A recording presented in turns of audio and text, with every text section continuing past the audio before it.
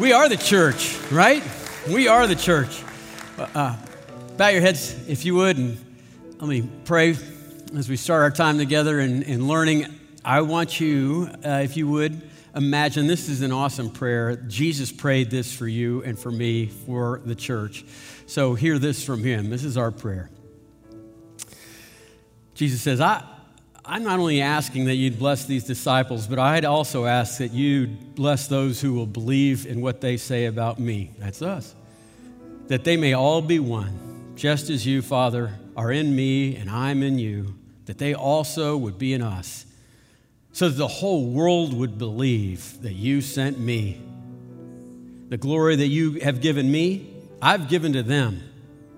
Right there at Grace, they have my glory, that they may be one, even as you and I, as we were one. I am in them, you are in me, that they may become perfectly one, so that the world may know that you sent me and loved them even as you loved me. Father, I desire that they also, whom you've given to me, may be with me where I am. They'd see my glory in heaven. That you've given them to me because you loved me before the foundations of the world. Oh, righteous Father, even though the world does not know who you are, I know you, and these, the church, they know you. They know that you sent me. I made known to them your name, and I will continue to make it known, that the love that you have given me, they will share with one another, and I and them. We pray this in Jesus' name. Amen. Please be seated. Isn't that an amazing prayer? I want us to look at that. It is this glorious prayer that Jesus prays for us, for the church, for Grace. We're studying the body of Christ. We're studying the bride of Jesus Christ. Let's do some logic. If the church is the body of Christ, if the church is the blood of Christ, and Jesus Christ is the King of all kings, then his bride, the church, is a queen. The church is the queen because Jesus is king. And we've been spending some time in our church together learning about the church, the doctrine of ecclesiology. We're learning about the church. We're learning how to honor the church, give her the glory she deserves. And this week we're going to be looking at what the church is meant to be. And the church is meant to be one. The church is meant to be unified around our new identity as we are adopted into God's family. And we're to be unified around the cause, to let the world know that the Father sent Jesus to be Savior. When people see the love of God that we've received, that we are loved the same as He loves His own Son, then people will believe that God so loved the world that He gave His only begotten Son. Whoever would believe in Him would not perish but have eternal life. When they see the love we've received, that happens. That changes the way people look at us. So I know sometimes in church it looks like everybody's getting along in unity and we're working well together, and I have found that sometimes that's the case when everybody's getting their way. It's fine until someone says, no, we can't do that anymore. The Women's Bowling League or something is praising the leadership or the church itself, and then it's like, hey, we're going to need that bowling alley space for our children's ministry, and it's like, oh, but bowling is my gift, and I've always been a bowler, and this is how I show my love for God, and you should provide a venue for me to bowl. And now you won't, and so now I'm going to have to leave the church and go where? There's another bowling league somewhere else? Whatever. But the point is that the definition of unity, in a lot of ways, the definition of maturity, the definition of respecting the queen, is when you put the church over your personal preferences, or even more so, your personal love of things, and a ministry that you've been involved in that's been significant in your life and the life of other people. When I was looking at this passage, I was reminded again of Dr. Lisa Jones, who almost a year ago passed away. And she served in our church for over 25 years. And she was such a mature believer, understood this concept of church, because it seems like in those 25 years, we were out to get her. It looked like it, because whatever she enjoyed, we took away from her. You know, she was involved in leadership and serving in the elementary school and the preschool that was here, Grace Covenant School, and, well, we paved that. You know, we put this building on top of it, and she, you know what? That was okay. You know, that was more important than her preferences. She was involved in our choir, and she served in our choir, and she led part of the choir. And when we moved into the new building, we don't have a choir. And how did she respond to that? She ended up being on the leadership team that planned the worship services in a new genre of music that wasn't what she was able to sing to. She was involved in our student ministry, and she became quite fond of our student pastor at the time as she served and led in that ministry, and he left. And it was as though we were following her around and waiting for her to fall in love with some kind of ministry or value, and then we would take it away. We weren't. It wasn't vindictive. It was just that happens. And so it wasn't, you know, she'd just sit on the front row every week. And people would literally come up to her and say to her, why don't you leave? Why are you still here? And she would just say, it's family. And family hurts each other. I mean, I understand that. And family's more important than my feelings and some of my values. She was an amazing human being. The reason there's so much division and disunity in the church, the reason there's disunity and division and anger and everybody's at war right now all over the world, okay, is what theology books call, the problem is, it's called total depravity. And what that means is the nature of a human soul is bent. It is the pattern that we are made to. And the bent that we have turns us towards selfishness and selfish ambition. It makes our ego the center of our universe. One author put it this way: sin creates this relentless, sleepless, unending concentration on the self and its need to be completely isolated from other people. Sin makes us want to be loners, because when we're alone, we're in charge. When we're alone, we get what we want. And we cause all kinds of anger towards other people when we don't get special attention, we don't get what we want. It's very, very difficult to have any kind of unity unless this problem of total depravity is conquered. And only God offers a solution to depravity. Only God can give us, by His grace, by the gift of the death and the resurrection of Jesus Christ, then we can get a new soul, a soul that is changed in its essence, its nature, and now we have the capacity, if we would tap in on that Holy Spirit, to turn outwards and not be ego-driven. So when we feel slighted or forgotten or mistreated, it's all but impossible to love one another and to be unified unless something has happened to our souls that would change it radically. It would change it essentially. It would change our identity and our cause. You can have unity if you have a new identity, a new way of defining yourself. That thing that makes you different, and you have a new purpose in life, a new reason to live. And Jesus, in His prayer, when He was praying for His disciples, and when He was praying for us, His church, when He was praying for you, and when He was praying for me, He was saying to us, oh, I'll give you a new identity, and I'm going to give you a new cause, and you'll be one, because that will be the most important thing in your life. And so he prays this for you and for me. He said in verse 20, he says, I don't ask for the apostles anymore. He's talking about the disciples. I'm not just praying for them. I'm praying for those who will believe in me through their word, that they may all be one.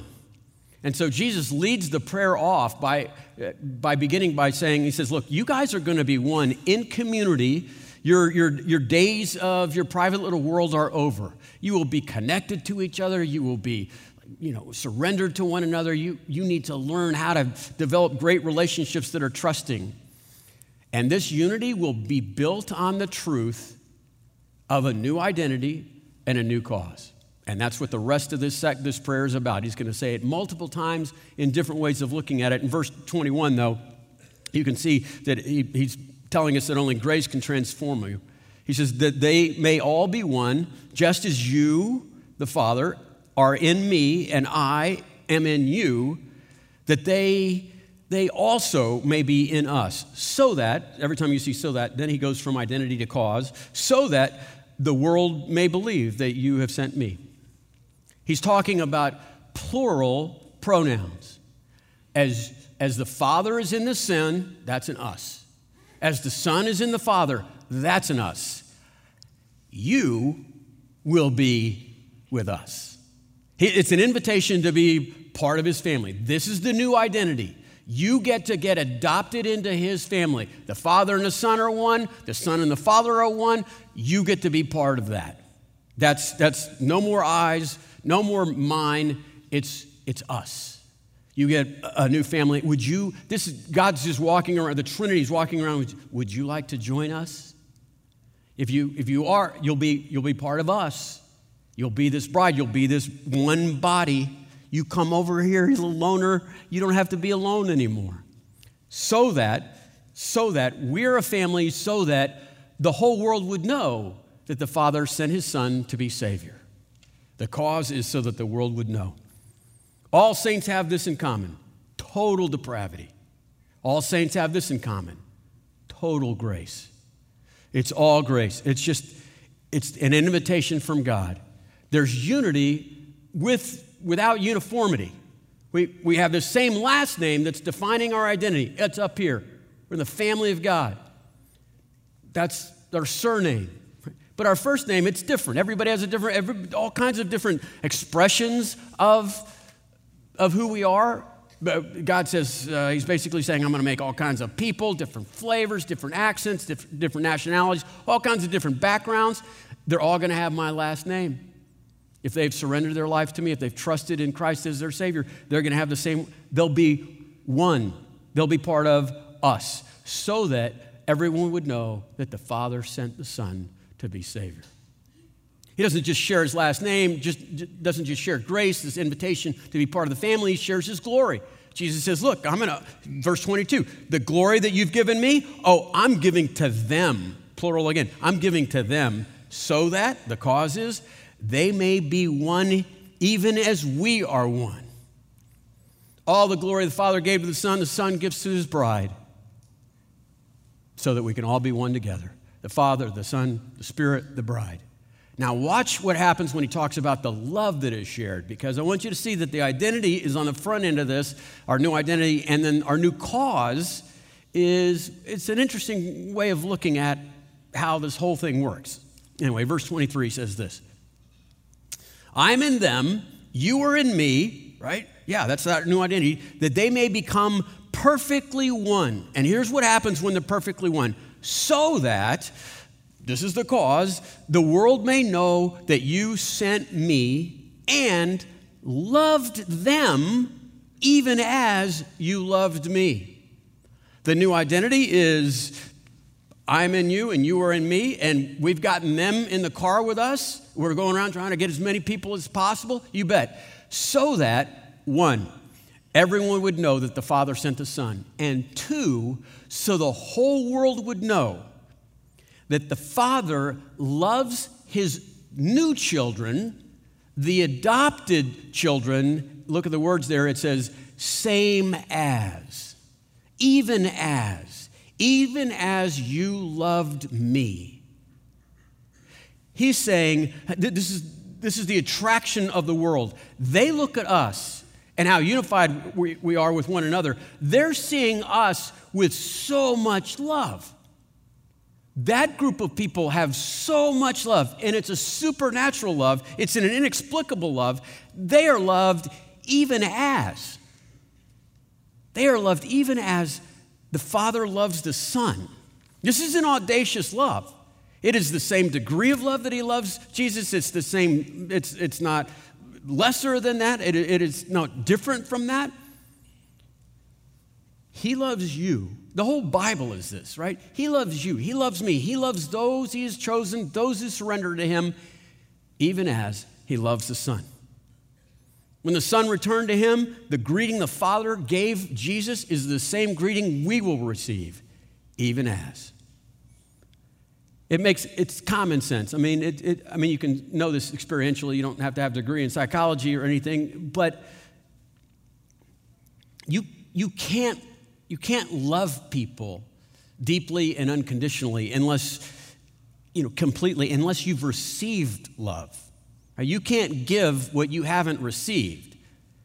And what it's saying here is that we receive this love from the Father even as he loves the Son. So we're inundated with the love of God, and it overflows. We talked about overflowing last week, I think. So it's overflowing on other people. We've received so much of this. I mean, it'll take decades this is a great homework assignment. For the next 10 years, put this to work. Even as. And so here's how it shows up a lot of times, at least in my life, is when I feel threatened or when I feel slighted, like somebody ought to be loving me more or better, right? I would expect a better kind of love from a sibling or maybe a mate or a friend or something like that, and it's like I'm not getting what I think I ought to be getting. I could shift into that going, wait a minute. Maybe you should look in the mirror because you're not giving that kind of complete love either. And so maybe your hope should be some other place instead of trying to get love from a mate so that you can give love to your child. Maybe you should consider what Jesus was praying here, that you are receiving a love even as he loves the Son. And now, David Wilcox has a great song, good illustration, perfect picture. He says, the cup in our soul that holds love, there's a crack in that. And so, here I am with my cracked mug that holds love, and here's my wife's cracked mug. Hers is broken too. And I'm trying to fill her up with love, but I can't even keep mine from draining and sieving out. And she's trying to fill my cup up. And the song is genius. He says, we keep trying to fill each other's cups and we're both empty. This is what we're trying to do. This 10-year homework assignment is coming to the realization that in the song it says, we should go to the waterfall. If we take our cups to the waterfall, they'll have plenty of love in them. So now we can fill up other people's loves. Look at the love they have for one another. Look how they've been loved by God, even as he loves his own Son. Their cup runneth over. The world will see that. The world will see how much we've been loved, and they'll say, can I be part of that family? I would love to receive that. I've never seen anything like that. I see the way you guys are caring and confident and not threatened. You guys are generous towards one another. It just seems like it's this infinite resource of love. Yes, because I have been loved even as he loves his own Son. There's a lot of leftover. There's a lot to give away. This overflow that I have, and this is my identity. I've received the same glory, and Jesus gave me that glory. He gives it to his bride. He gives it to us, and with that kind of new identity, this love, even as, and then this purpose, this cause, so the world might know. Oh, yeah, that's the new me. The new identity is being part of the family. The new cause is so that the world would know. When we do mission trips together, this is the theme of those mission trips, because we'll go to places in the world where we're never going to catch up with the language or the customs or anything. But here's what we do know, that in our training time, if we can learn to love one another, and when we go over to those other places, and people, it's a universal language, division or unity, okay? Everybody can see it. Making facial expressions, all those signs. And if we're able to love one another and show the type of love that we've received, even as, we're going to make a statement. And a lot of our mission trips from our junior high kids on the way up, we have success stories, and this is how we keep success, is we say, did you go? Were you the bride? Were you who you were meant to be, all you were meant to be? Because if you did that, you've made them wonder that you'd been loved even as. That's what he's talking about here. And it makes people wonder, what? So the world would know that the Father sent the Son to be the Savior of the world. And his method of marketing is overflowing love because of the unity of the church. What about all the differences? See, here's the best part about that. When you make your identity, everything that you know are really important in your life, if you put that as being in the family of God, receiving the love of God, the glory of the Son, and that cause that's associated with that, if that's up here, everything else is a remote second. And since everything's a remote second, you can kind of play around with it. You can have a lot of fun with it. You can enjoy, viva la difference. You can enjoy the differences in backgrounds, in race, in personalities, all the sorts of things you can kind of mix together and learn from one another. Not try to make everybody the same, not uniformity, but unity with a lot of background differences. And so we have people from all over the world and with different, all kinds of experiences. You know, some people, they were in the military, right? I was a Marine, and that was my life, and they, that identified them. And then when they become Christians, it's like, yeah, sure, I did some, yeah. I mean, it was an important part of my life. It kind of changed my life, but it's not me. I won a couple gold medals. I'm a gold medalist, blah, blah, blah. It's like, yeah, stop talking about it. You become a believer, and that becomes the first and a distant, everything else is a distant second. You don't care. You don't need to talk about it. You don't need to establish that you had done that or you had different skills. And so that's why Paul, about 8 times in his letters, whenever there's division, he goes, why? What could possibly be second place that would even matter in your lives together, because you could be the bride, unified, showing that the Father had sent the Son? Has something else taken your identity? Has something else wrestled its way? And so he says in Colossians, here's one example. It's all over the place, but he says in Colossians chapter 3, he says, look, here in the church, there's no Greek or Jew. There's no circumcised or uncircumcised. There's no barbarian or Scythian, and there's no slave or free. But Christ is all, and Christ is in all. This is what matters. All this other stuff is so far down here. How could you be guys having difficulty? There's no national differences. There's not Greek or Jew. He says there's no religious differences. Doesn't matter if a person's circumcised or not circumcised. They're in the family of God. Look at their last names. There's no cultural, distinctions. He says barbarian and Scythian. Now, it sounds a little redundant if you know what they are, but there's barbarians, you know what that is.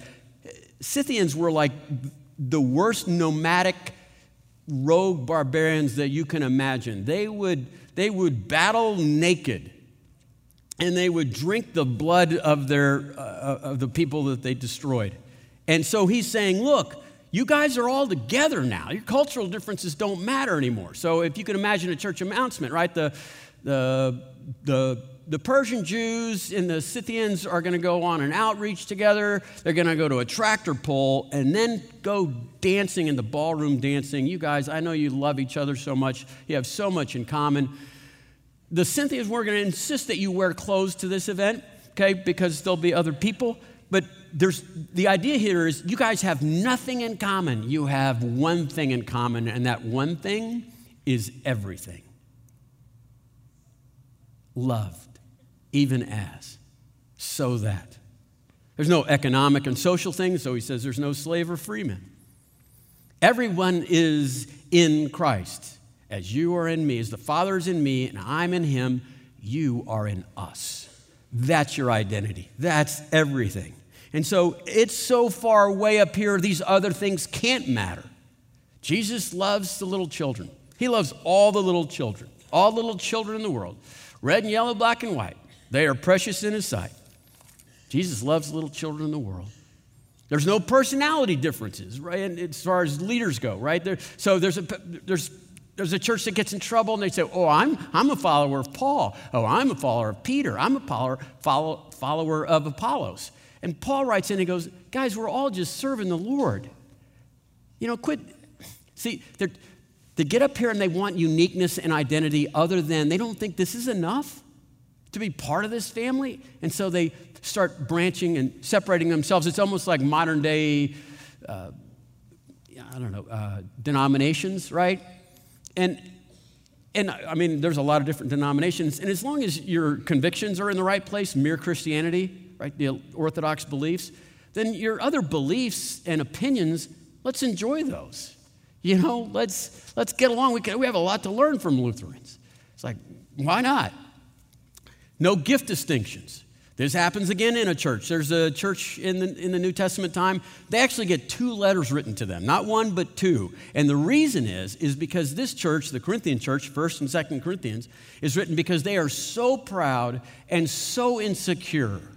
And the people there are dividing the church because of their insecurities, because while they are saying, yes, we're followers of Jesus Christ and, right, he's our Savior, they take, it's ironic because they take the very spiritual gifts that the Spirit of God gives them, and the purpose of the spiritual gifts, right, is to edify, strengthen, build up in unity the body of Jesus Christ, make her stronger in doing things she couldn't do otherwise. They're using those same gifts to split the bride.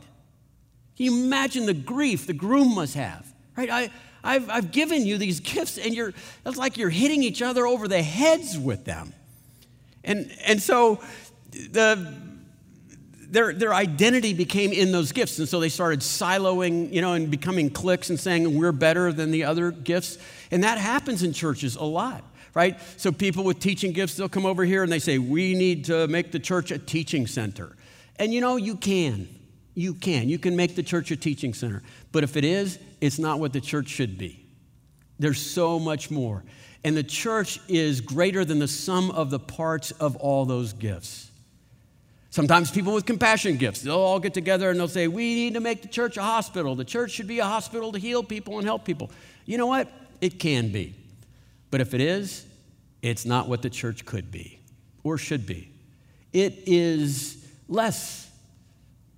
Because a church is more than the sum of the parts of the various gifts. Some are very much into service and getting out there and doing stuff, working sometimes for God. It's pretty easy to slip into kind of the missional thing where you're working for God, maybe not so much with God. And you can become, that church that's always out there doing some things like that, but it's not who the church could be. Because if it's dominated by 1 or 2 gifts, then it's at the expense of the other gifts. Same family, okay? Bunch of different names to enjoy the different types of brothers and sisters. That's how it's supposed to work, right? We're supposed to be enjoying the differences together. Have you ever seen like a bumper sticker, or sometimes there are flags outside people's houses and it'll say house divided? You ever seen those? Because the parents that are living there, generally they have children that are going to 2 different colleges, and the colleges are rivals, right? And so they've got this sign outside that's basically saying, pray for us, man, pray. We got a house divided. I mean, I got a son that goes to UT, and my other son couldn't get in, so he's at A&M, and so our house is divided. It's terrible. No, that's not what's happening. Yeah, I just said that. On a sermon about unity. Huh. Okay. Not get our feelings hurt. Okay. There's a point. They're not putting a little flag outside and say, oh, pray for us, we're at war. Aren't they kind of making fun of it, aren't they? 2 rival colleges or universities that could be divisive, not in our house, not around our table. We're going to laugh like we always laughed. Who cares? This mattered before, and now it's down here. We're family, and then we go to various schools. That's what they're saying. That's what Paul's saying here. Look at you guys with your gifts and stuff. So what? Your family. Your family. Use that. The community working together. Affirming one another. Right? Enjoying one another. You don't have to have your friends in community all looking and acting just like you. The beauty of the church is you get to intimately connect on a soulish level with people that you would have almost nothing in common with, but have that one thing in common. It's you have the same Father who sent his Son. And that Father loves you even as he loves the Son. So you can enjoy the plurality of that. Some of you who have experiences with this, I would highly recommend when you travel outside the country, whether it's on vacation or on a mission trip, go to a church. God-fearing church, Spirit of God's going crazy in there, and just worship with your brothers and sisters in another language. It's a joy to hear the songs sung that we sang here in another tongue. And then, man, go to a potluck afterwards because you'll connect almost immediately with people that you don't even know because you have this common familial relationship. The Son is in the Father is in the Son, and I am with them.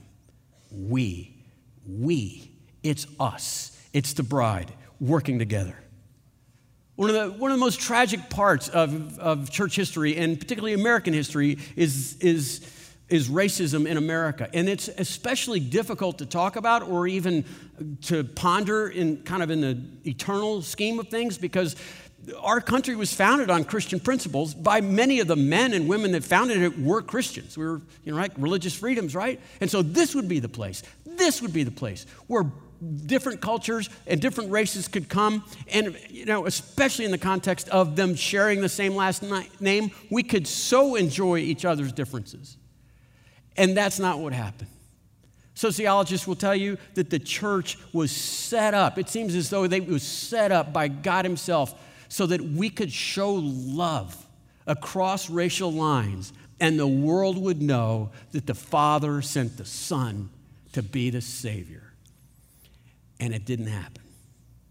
And it didn't happen because they were American Christians, or Americans and then Christians. Or they were white and they were Christians. And they should have been Christians. Oh, yeah. Yeah, I color my skin somewhere between white and pink most of the time. That's down here. My brother. That's what was supposed to happen, and it did not. And it's tragic because it was that moment that we could be bragging that we were the answer to this prayer. The church was meant to be one. The Father is in the Son, and the Son is in the Father, and we are with them. Us. We're together. It's the etiquette of the queen. How are we supposed to act towards one another? And why do we do that? It seems rather obvious, but I'll read it in Ephesians chapter 4.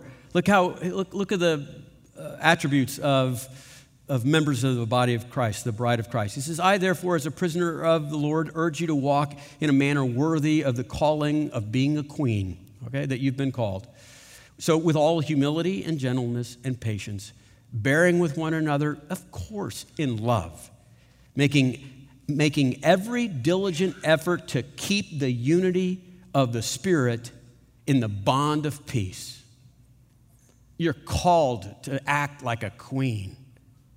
This high calling that we all get to receive. And the first attribute is humility. And scholars will tell you because pride is the opposite of humility, and pride is divisive.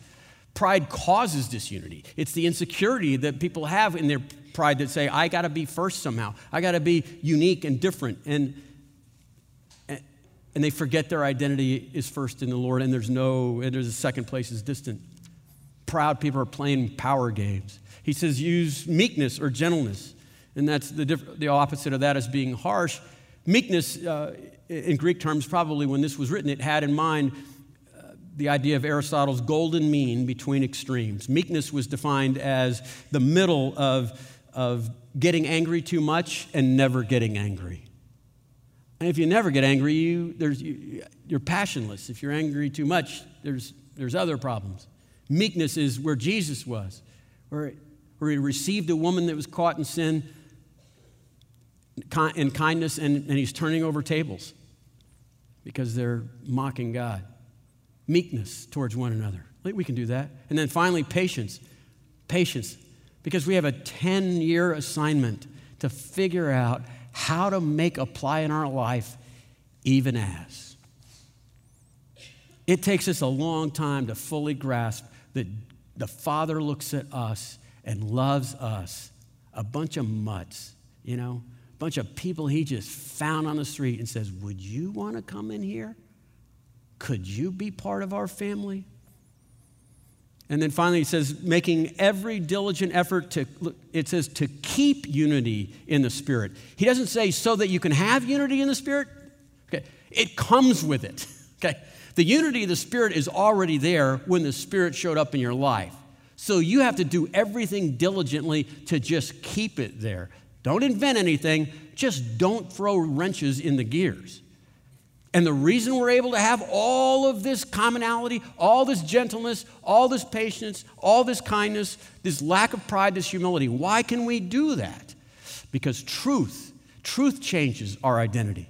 Our identity is up here, the next few verses. There is one body, that's the bride. There's one Spirit, just as you've been called to one hope that belongs to your call. One Lord, one faith, one baptism. Look how we all shared in this baptism together. Remember when we went down, we came back up, we enjoyed the resurrection, the death and the resurrection of Jesus. We have all that in common. He goes on, he goes, there's one God and Father of us all, who is over all and through all and in all. It was by the grace given to each of us according to the measure of Christ's gifts. You have so much in common, and then these gifts come later that make you different. That's what he's saying when he mentions the gifts that have come to you by God's grace. You have all this in common, way up here. And so everybody's been given a bunch of gifts. Viva la difference. Unity without being uniformity. Enjoy the difference, he says. You're finding this identity and this purpose and believing this. And then he's basically saying, look, now you guys go build something. It's like the band up here, right? It's like the metaphor would be we're in the orchestra, we're in the band, Jesus' band. And so, right, we have the little pass goes around our neck that we get in the back door. I'm in the band. I've got the band jacket, right? I'm part of this band. That's everything. So he's saying, look, everybody play your part. Don't fight over the microphones. Now play me something. Come on. You're my band. Play me. I gave you the talents to do that. So just play your part. Whatever it is, the talents and gifts I give you. Do something together. Show off. Give it back to me. Enjoy the difference because you have so much in common up here. One of the best Bible studies I've ever been a part of. It was the first one I was ever part of. We were out in Southern California. Melinda and I were newly married, just fresh. Had no idea what was going on. Very young. And the guy who hosted it, he was probably about 45, couple teenagers. He had quite the story. It was different than ours. He ran away from home when he was 16 and hitchhiked across America to get as far away as possible to California when he's 16 years old. When he's there, it's not far enough. So he lies to a recruiter so that he can go to the Vietnam War. This is a war men ran from, not to.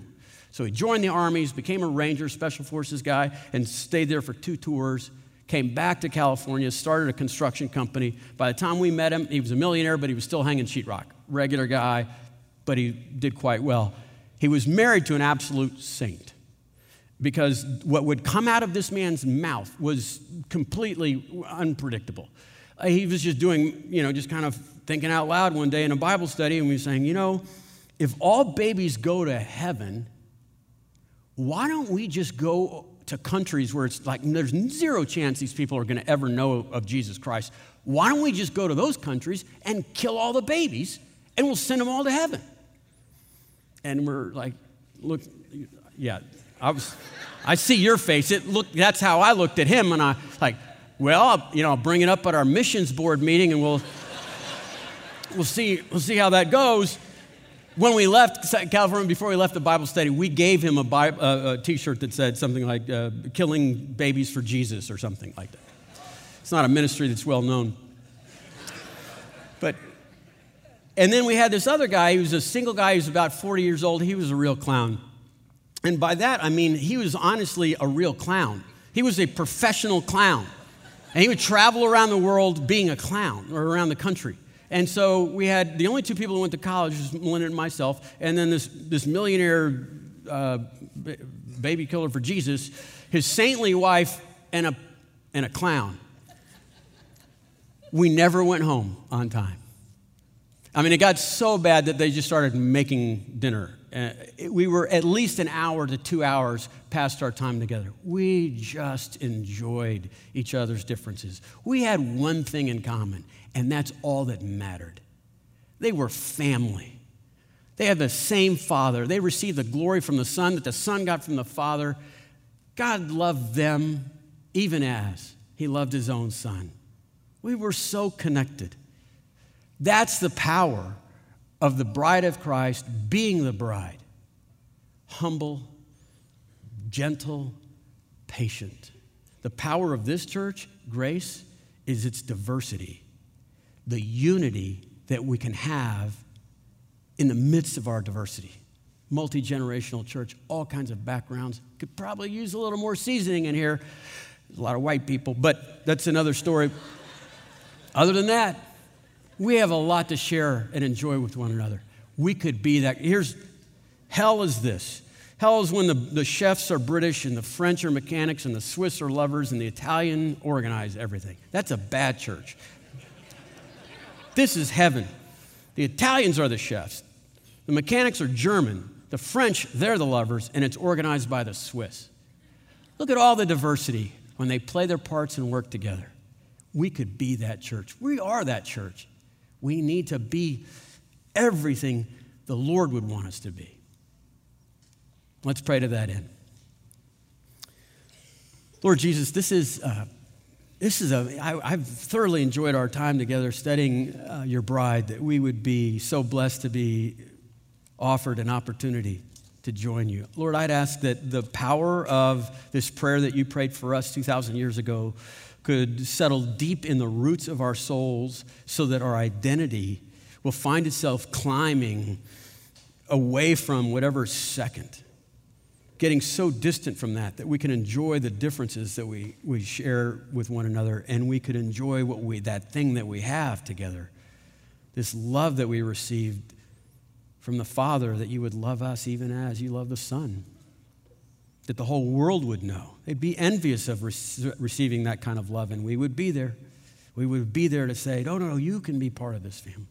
Lord, help us to make sense out of being loved even as the way you love the Son, that when we're threatened or feeling like we're forgotten, when we feel like no one cares or we've been slighted, that we'd find ourselves at a waterfall, filling that broken cup, filling it, overflowing, that we might be givers of love because we're such recipients of love. Let us be that kind of church. We pray this in Jesus' name. Amen.